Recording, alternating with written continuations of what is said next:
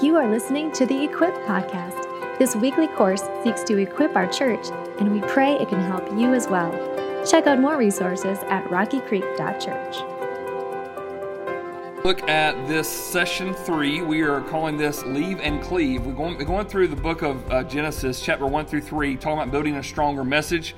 And we're going to talk about this Old Testament phrase that is primarily was in the KJV. I memorized it as a young Baptist boy about leave and cleave, and I didn't know what cleave was, but it sounded good because it rhymed, I suppose. But we're going to talk about what that means in a marriage relationship and what that looks like. And a marriage cannot work, folks, if you're not aware of this, if someone or someones have a higher priority than the spouse. Does that make sense? Just starting out the gate, that a marriage cannot work if someone or someones have a higher priority than the spouse. There must be a thorough yet healthy leaving of one's initial family and a complete and eager cleaving of one's unique spouse. There has to be some type of division there, and that's what we're going to talk about tonight and looking at this passage of Scripture. This comes from Genesis chapter 2. Let's look at verse 23. When Adam first meets Eve, it says, "The man said, 'This at last is bone of my bones and flesh of my flesh. She shall be called woman because she was taken out of man.'" And then here comes the verse. "Therefore a man shall," what? "Leave his father and his mother and hold fast or cleave to his wife, and they shall become one." Now let me ask you a question. When Adam says a man shall leave his father and his mother, who was he talking about? Because Adam didn't have one, right? Okay? Adam didn't have a dad and mom. He's like, I'm going to get my own place in the garden, folks, right? There was no one, right? So who was Adam talking about? Well, he's talking about us. That every marriage subsequent to that, there was going to be this need to leave and cleave. This ability to walk away from one thing and walk into something else and what that looks like. And I'll just tell you this. Extremes on every situation, this can be bad and dangerous, okay? So I was had a wedding here this weekend. It was great, and somebody asked me, they said, "How many weddings have you done?" And I said, one of my regrets I have is I haven't kept track of it every time. But I think I've probably done 70 to 80 weddings or so since I've been a pastor. And sometimes from time to time I'll look down my list, see how good my percentage is still going of those that are still together. Just, curious, right? Of those that are still hanging in there and whatnot.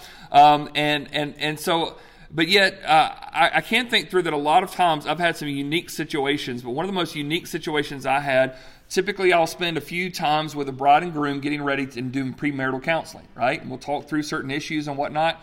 And sometimes I will have a parent of either the bride or the groom call me during that time of premarital counseling and said, "I don't know what you're telling them, but you need to tell them this as well." Oh, really?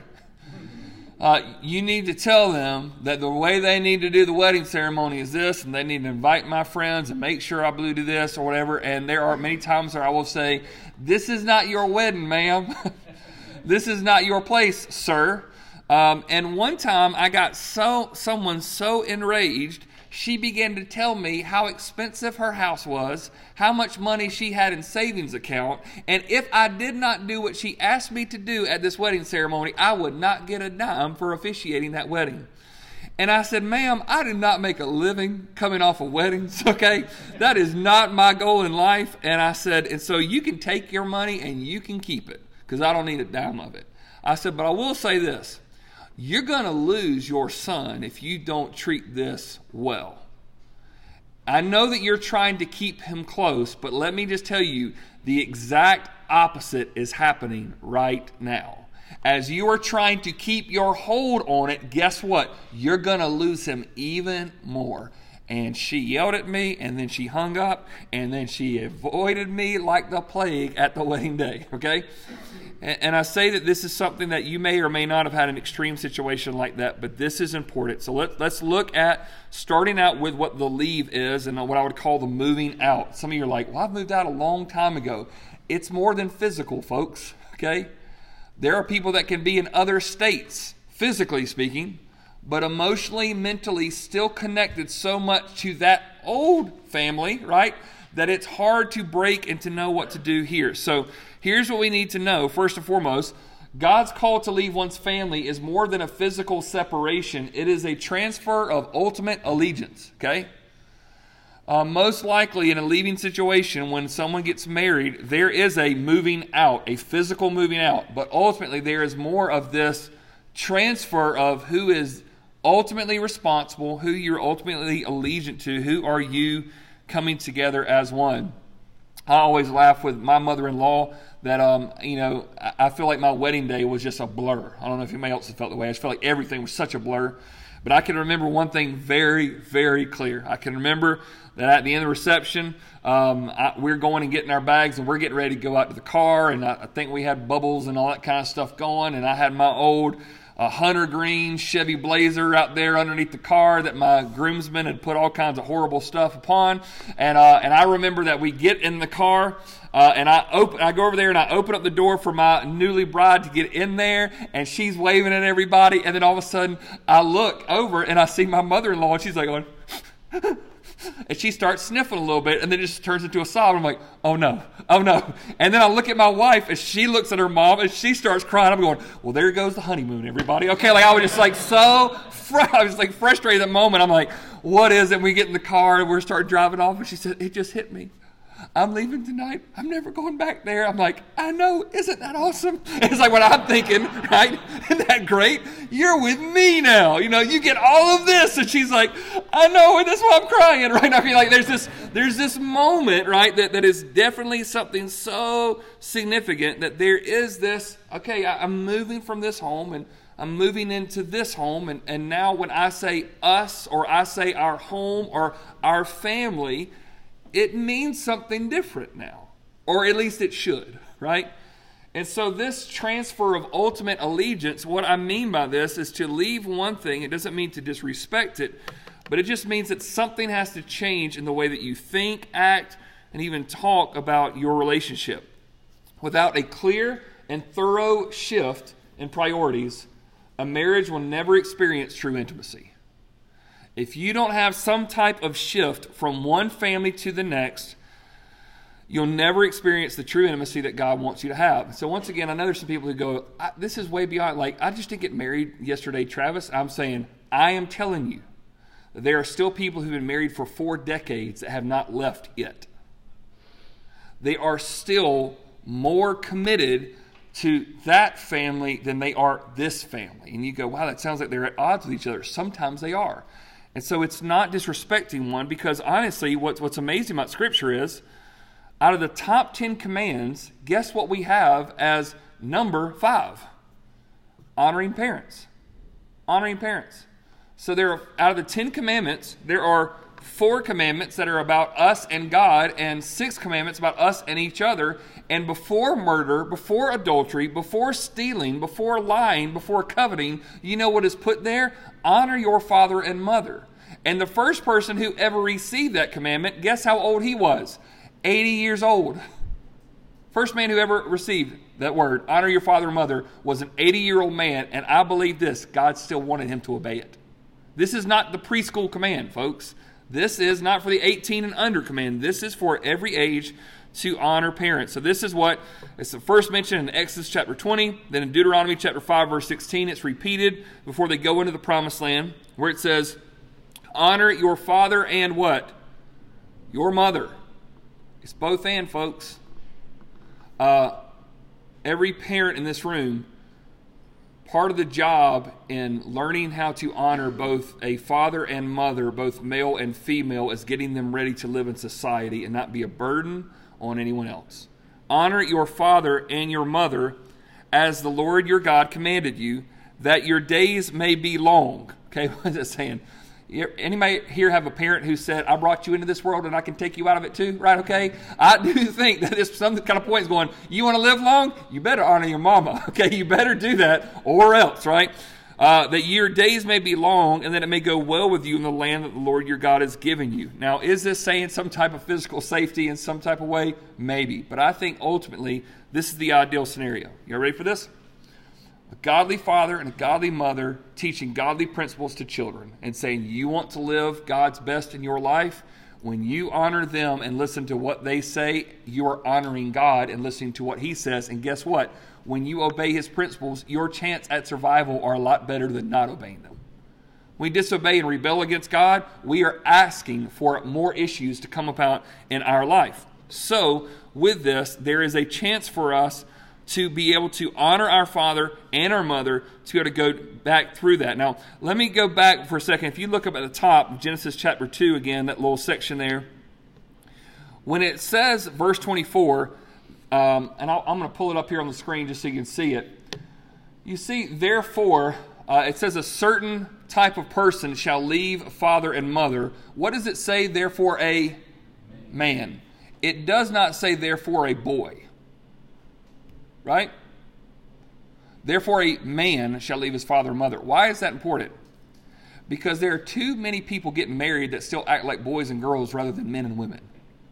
And I think the job of parents is to one day point and direct their children so that there is the crossing of a rite of passage, so to speak. There is a confirmation from a parent. Any of you ever seen the movie Courageous? If you have, a beautiful scene in there with a group of fathers sitting around the table, and they say, when did you know you became a man? And they're going, I don't know. And everybody's like coming out, I guess when I did this, or guess when I did that. And one guy said, I became a man when my father told me I was one. He said, you know the ways to live. You followed, all the past. I now see you as a man. You're no longer a boy. I affirm you as a man. And that's something that just seems like foreign language to many of us, right? But I pull this out in the midst of this honoring your father and mother because this is so very important. That the goal of parenting is that we produce people that we could say that is now a man of God or a woman of God. And so not only are they able to get financial independence, but they're spiritually independent. They're good to go. Does it make sense? I am launching out, not a boy, I'm launching out a man. I'm launching out not a girl, but a woman. This is someone that I've raised to be able to walk with the Lord. So this is why, if that's happening in the ideal situation, we have this honoring that should take place. That you go well with you in the land that the Lord your God has given you. You can enjoy all the things that's happened. So God calls you to honor your parents regardless of your age or situation, folks. Regardless of what your age is, regardless of what your situation is, you have the right and the privilege to honor your parents, regardless of it. Many of you in this room know there is a different level of adulthood and life when all of a sudden you have to start parenting your parents, right? Some of you been there? The one who has cared for you, now you have to start caring for them. That's a different place to be in life. And some people say how stressful it is. And within this, I believe that there is a call to honor your parents regardless of your age, regardless of your situation. So I would even say this, that for many people in this room, you might have a hard time honoring the person of your parent. You can always honor the position of your parent. You could say that God has given me this person and I'm going to honor them. Even if I don't trust everything, if I don't respect their personality, I'm still going to honor them. And so that means in all kinds of ways caring for them. As I mentioned today in the sermon, 1 Timothy 5:8, Paul says this, but if anyone does not provide for his relatives, and especially for members of his household, he is denied the faith and is worse than an unbeliever. That's shocking language there, folks. If you can't take care of your relatives, provide for them financially, if you're not able to take care of the members of your household, you're denying the faith and you're worse than an unbeliever. So to do this means that all of us at some level may have the time in our life where we have to start honoring our parents and taking care of them in different ways. So I say that to remind you that God does not expect you to abandon your parents, but He does expect you to reprioritize their position in your life. So God would not call you to honor your parents if later when He said get married means be rude to them, okay? Abandon them. There is a change that has to take place, but this doesn't mean being rude. This doesn't mean being arrogant. This doesn't mean forsaking them or abandoning them. That's not what God's calling us to do. There has to be a difference here. There has to be a difference here. So to honor parents is important, but also I'll say this, demystifying parents, okay? So go through and demystify. And what I mean by that is, I think all of us have this kind of version of our parents, right or wrong and different. We just kind of have this kind of mentality of them. And when you get married, you also have this version in your mind of what your spouse's parents are, right? Okay? And so to become united with your spouse, you cannot retain any unhealthy perspectives of your parents or your spouse's parents. You have to really be very careful here that you don't find yourself holding up any type of unhealthy perspectives where somehow of your parents, your spouse's parents, in-laws, outlaws, whatever you may call them, okay?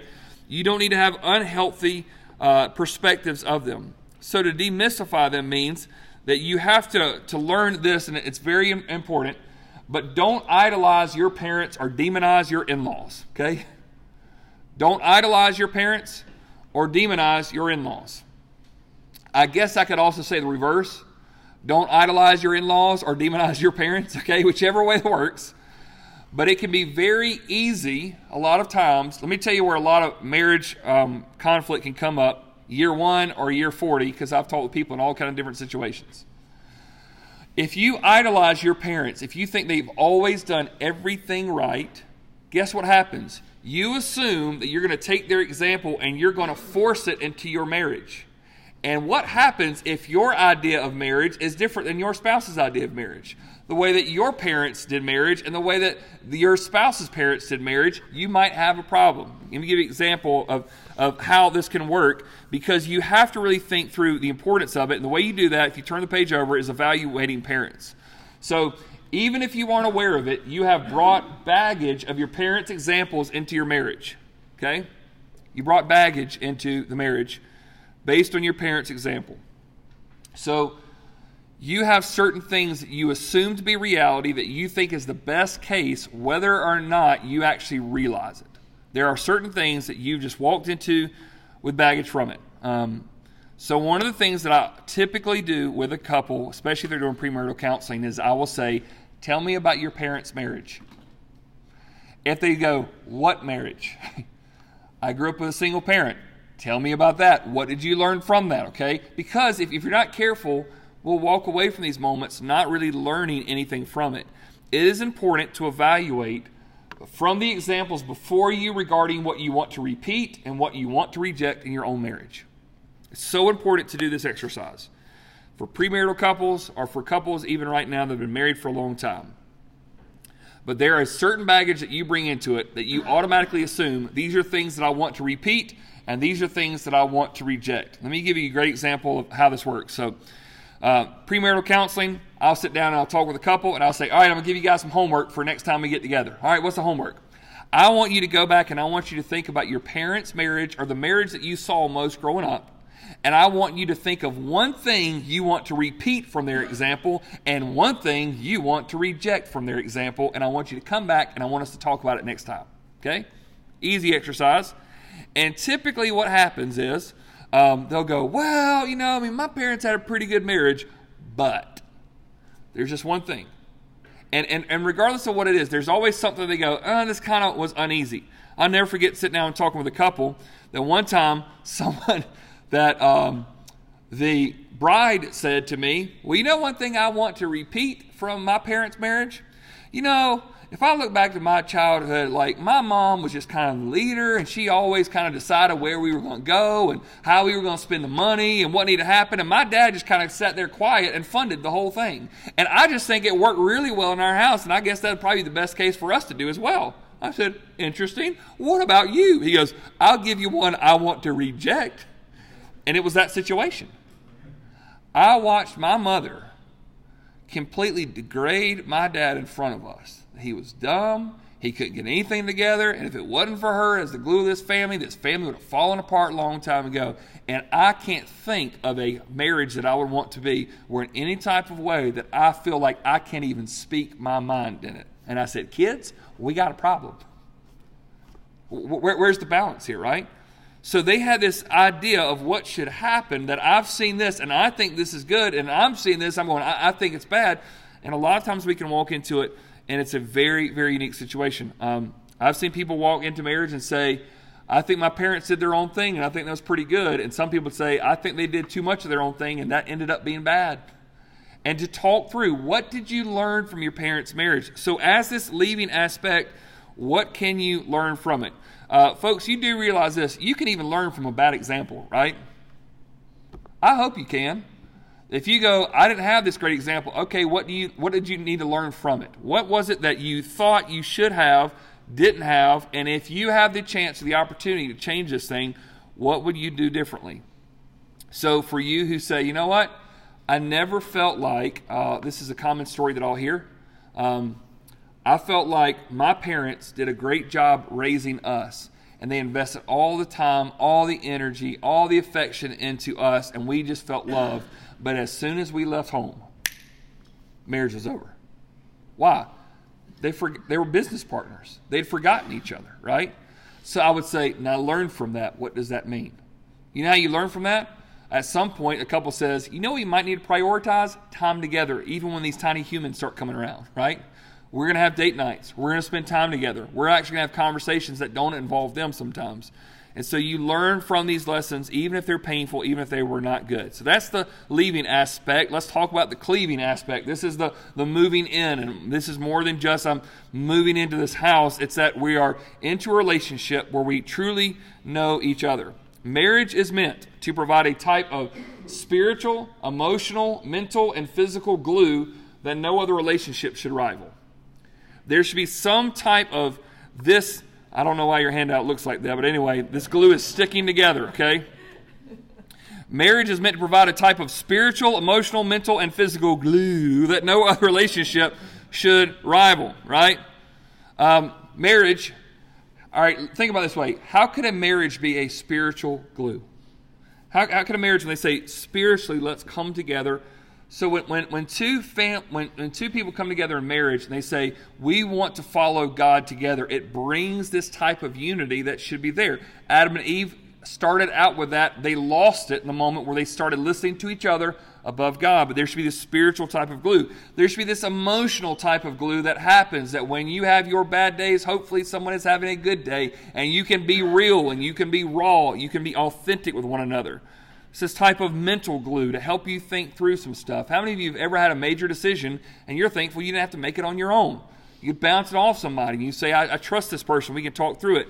And even this physical glue, I'm not alone in this world, so I don't have to be scared, I don't have to be isolated, but there is someone near me. Ecclesiastes chapter 4, verse 9 and 10 says it this way, 2 are better than 1. Some of you go, I don't know about that. I'm an introvert, I like to be isolated, okay? 2 are better than 1. Here's why. Because they have a good reward for their toil. For if they fall, one will what? Lift up his fellow, but woe to him who is alone when he falls and has not another to lift him up.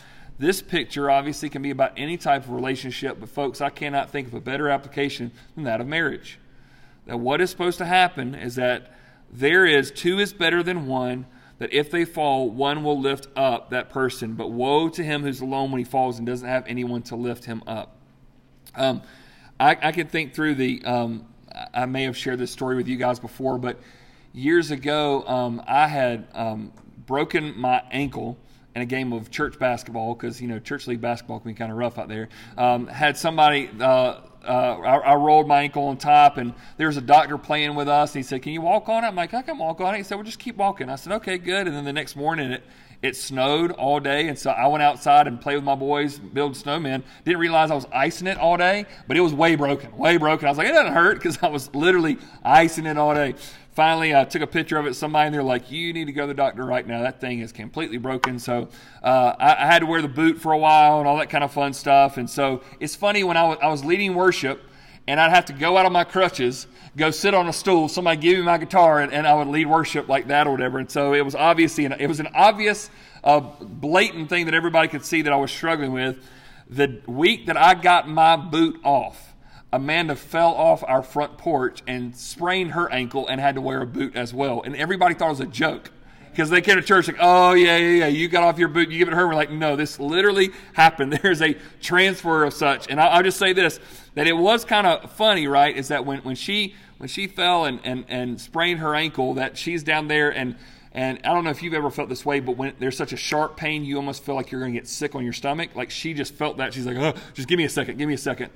But then she was at the place where she needed somebody there. She couldn't get up on her own. She needed somebody to say, you're not going to be stuck there. I'm going to get you up and get you to help. And that's a picture of what marriage ought to be for each of us. As this cleaving, this moving in, this type of intimacy is this. When you fall physically, emotionally, spiritually, mentally, you're not going to stay down. Why? I'm going to help you up. Now, let me tell you what can unfortunately happen in marriage. Someone falls, and then the spouse goes, "What are you doing down there? Get up." "Oh, that doesn't hurt. I had worse than that." You rub some dirt on it, okay, right? Like, we can almost have this mentality of just deal with it, get over it. There are many marriages. Life hits, it's hard, someone falls, and the spouse kicks the spouse when the spouse is down, right? So you just said? Okay, just kick them while they're down, right? Okay? That unfortunately, sometimes this can happen instead of what's supposed to take place, this glue that's supposed to happen. If you're down, I'm going to help you up. And I will tell you that one of the best ways to make sure that you know that is if you're going to have this cleaving aspect, what that word really implies is reprioritizing relationships. So if you fail to transition the relational priority to your spouse and instead maintain it on your initial family, your marriage will experience significant trouble. There is no way around this. It does not mean abandon your parents. It does not mean ignore your siblings. It does not mean disregard the home in which you grew up in and have fond memories. But it means this, that if you do not transition the relational priority to your spouse, and you keep thinking things of that initial family, you will never experience the type of intimacy that you need.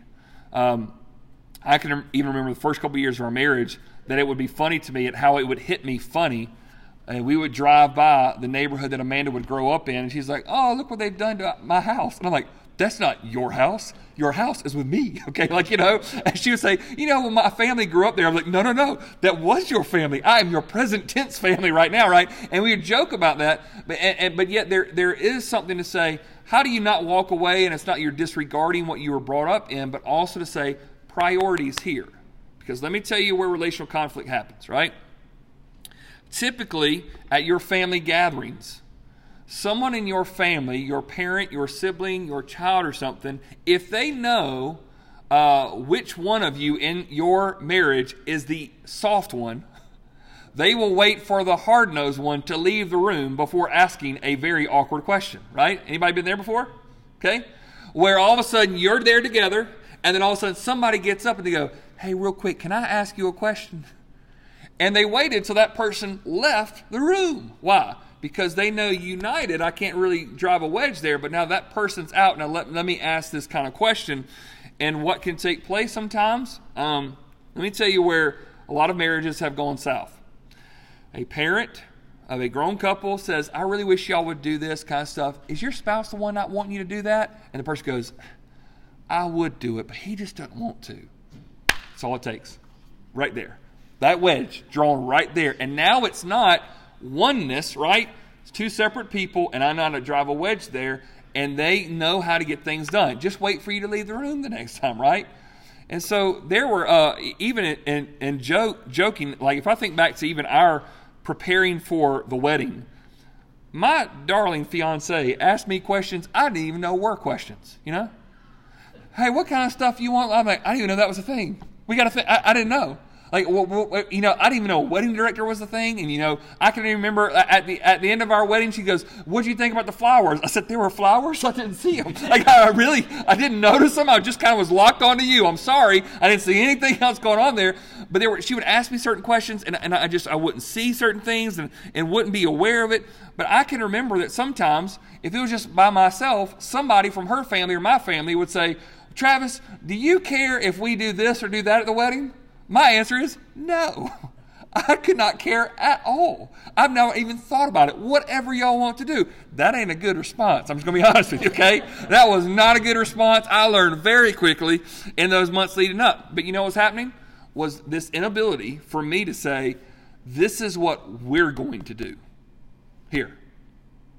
Even in the engagement, even in the marriage, it's not, well, I'd be okay with that, but my wife, she's kind of cuckoo. We're just going to have to go along with what she wants, because what that does is that provides ammo to that family member to drive a wedge between us from here on out. And so even if, I'll be straight with you, whether it's my parents, my in-laws, or my kids, if they said, "Hey, Amanda said this, what do you think?" Even if I think it's crazy, I go, "Yep, I'm with her." Even if I think it's crazy. Even if I think it's absolutely, and there's been some times my kids will say, Mom says we can't do that. I'm going, that sounds harsh. And you go, what do you think? She's exactly right. You ask me again, I'm going to give you double. You know, it's just like, I mean, whatever it is. Even if I think it's beyond it. Why? To have oneness, you can't let anybody divide and conquer. You can't. And so you have to make sure that you're keeping this, especially your relationship, in a very secure place. So this is how I think you can literally flesh this out. Your decisions as a couple must be communicated as singular directions and protect against outside division. This is what we want to do. This is what we've decided to do. What do you think about it? I'm sorry, I'll repeat again. This is what we have decided to do. Was this something your wife wants to do? No, I love it. I'm all about it. I have no idea what it is, but it sounds good to me. If she says it, I am in. I am ready for it. Whether it's my parents, whether it's my kids, there is not going to be anybody who's going to come in and divide what God has put together. Jesus said it this way, what therefore God has put together, let what? Nothing separate. Parents, kids, you name it. So you start going, not like she wants this or he wants that. No, this is what we want to do. It's reprioritizing the relationship. You begin to start achieving authenticity in your relationship. And what can happen when you reprioritize relationships and you put people in their rightful category, your spouse at the forefront, the ability to be fully known and fully loved provides a safe environment like none other, folks. Right? To say, here's who I am, and you don't run off, that's a pretty good sign, okay? I think that everybody, if they've ever been in a truly growing, healthy marriage relationship, knows there's some point in your marriage relationship where someone says, I can't believe you have to see me in this place, and yet you still love me. You see me on my worst days. See me on my best days. Probably been a lot more worse than good days, but you see me there, and you're still around, right? It's one of the most neat things about a wedding that I got to do yesterday. I was talking to the couple about how they met, and as they were dating, the girl asked the guy and says, well, ask like, what's your intentions here? You know, what are you thinking? Where's this going? And his response was, I'm not going anywhere. Just so you know, I'm not going anywhere. And I think deep down, that's what every single person wants to hear for life. No matter what happens, I'm not going anywhere. I'm going to be here for you. Deep down, I'm going to be here. So to be able to be fully known, to know what's going on, and be fully loved, it provides this type of intimacy environment like none other. And true intimacy within marriage is when no one shares any connection deeper than the spouse. True intimacy within marriage is when no one shares any connection deeper than the spouse. Now, folks, any way you can think through this needs to be applied. Physically, emotionally, mentally, spiritually, no one is closer than your spouse. Yeah, but I just really connect with this person over here, and so we just connect. No one closer than your spouse. I talked with someone before who said, this guy that I knew, him and his wife been married, I don't know, probably 10 years or so, and said, yeah, we get in arguments from time to time. And when I can't get her calmed down, I just send her to go talk to him. And he mentions this name of somebody else. I went, come again? She goes, well, when I can't get her calmed down, and, she gets all whatever, they just see each other eye to eye, and they just really, they've been friends for a long time. So I go, if we can't see eye to eye, go, you just go talk to him and you'll get better. Fellas, y'all want to do that? Far out your lady to anybody else. It was shocking and not surprising years later to find out there was an inappropriate relationship that happened between that guy and that girl, but that guy did with somebody else. Because he kind of made a way to say, hey, we can connect on an emotional level, relational level. I'll be your friend. I can be your confidant. You can trust me. And it led to all kinds of things. And I say that there should be nobody that has any type of access to you greater than your spouse. Doesn't mean you don't have friends. It doesn't mean you don't have hobbies. It doesn't mean you don't share stuff with your family. But folks, if your parents know something before your spouse does, red flag. If your kids know something before your spouse does, red flag. If your friend knows something before your spouse does, red flag. Anybody has access to anything else, especially this. If you're arguing with your spouse or you're upset with your spouse and somebody else knows that before your spouse does, you got a problem. You got a big problem brewing. Someone told me one time, he says, Travis, it must be easy in your marriage relationship because you and Amanda never fight. I said, you're not around our house. They go, well, you don't ever talk about it. And I said, and why would I? Why would I? If I have a problem with my spouse, she'll be the first one to know. And only in the rarest of occasions would anybody else need to know about it. And if they know about it, it's going to be somebody who's not biased to me or her. It's going to be somebody who loves Jesus and loves marriage and going to get us on the right path. Nobody else needs to know. Because the moment that you start doing this, you go to work, say, yeah, just things at home aren't good right now. Well, why is that? You know, my wife, the whole ball and chain, she's always complaining about something. You know what happens, fellas, when you start doing that? Every other guy's going to say, me too. Man, all these women are crazy. And you feel really good. All of us are just, married to these women. And you read Proverbs, it says it's better to sit on the corner of a roof than live in a house with a quarrelsome wife. And you go, that's right. All these women are crazy. And you all feel better about yourself because you're not the problem. And women get together and they start talking about, oh, my husband, I tell you this, I just can't believe blah, blah, blah. I just feel like I'm married to a baboon. And I'm going, we're all married to baboons. They can't do anything. They smell awful. They're horrible people. And they just feel better because the men are the problem and the women are just never the issue, right? You can find the type of people that are always going to see your side. Always. First year of marriage, Amanda was a public school teacher. And she said, I am getting so tired of the lunchroom discussions because every other lady that I work with is just degrading their husband and talking about how horrible they are. And they'll say, what about you, Amanda? And she's like, I think I got a pretty good one. Go, you're just still newlywed and you just wait. You're going to hate him soon. That's the mentality they had. And what that provides is when you complain about your spouse to other people, guess what doesn't get fixed? Your marriage. You might feel better, but the conflict's not helped. You're not growing more intimate together. So at any point, there's no connection that can be somewhat deeper than the spouse. And so to do that, ensure you have to build boundaries around this. To build some boundaries to make sure there's no one else that moves into this intimacy to continue this. So in order to protect the oneness God intended within the marriage, you must learn to be proactive in building boundaries rather than reactive to others' expectations. It's about as practical as I can make this, folks. If you spend your entire life reacting to the way that your family and friends want you to live your life, you will go crazy. So you know what's a lot better to do? Is that if you can somehow get ahead of the game and before your family asks you what you want to do, you've already got the answer of what you have decided to do. Because the moment when you're behind the ball and you get isolated and they start asking questions, this wedge is put there. So in order to protect it, you must learn to be proactive in building boundaries rather than reactive to others' expectations. You have to make sure that in every kind of context, and then you must protect your marriage from good relationships, right? In unhealthy positions. You must learn how to protect your marriage from good relationships in unhealthy positions. And let me talk through with this. If you cannot, let's even think about the idea of honoring the Lord with our wealth. And in a couple of weeks, we're going to be looking at Proverbs chapter 6, which really talks about not being a sluggard and not putting up for somebody else. And there's a lot of people who have a lot of hardship in their marriage relationship because of not being able to completely be independent from their parents or refusing to offer independence to their children. Okay?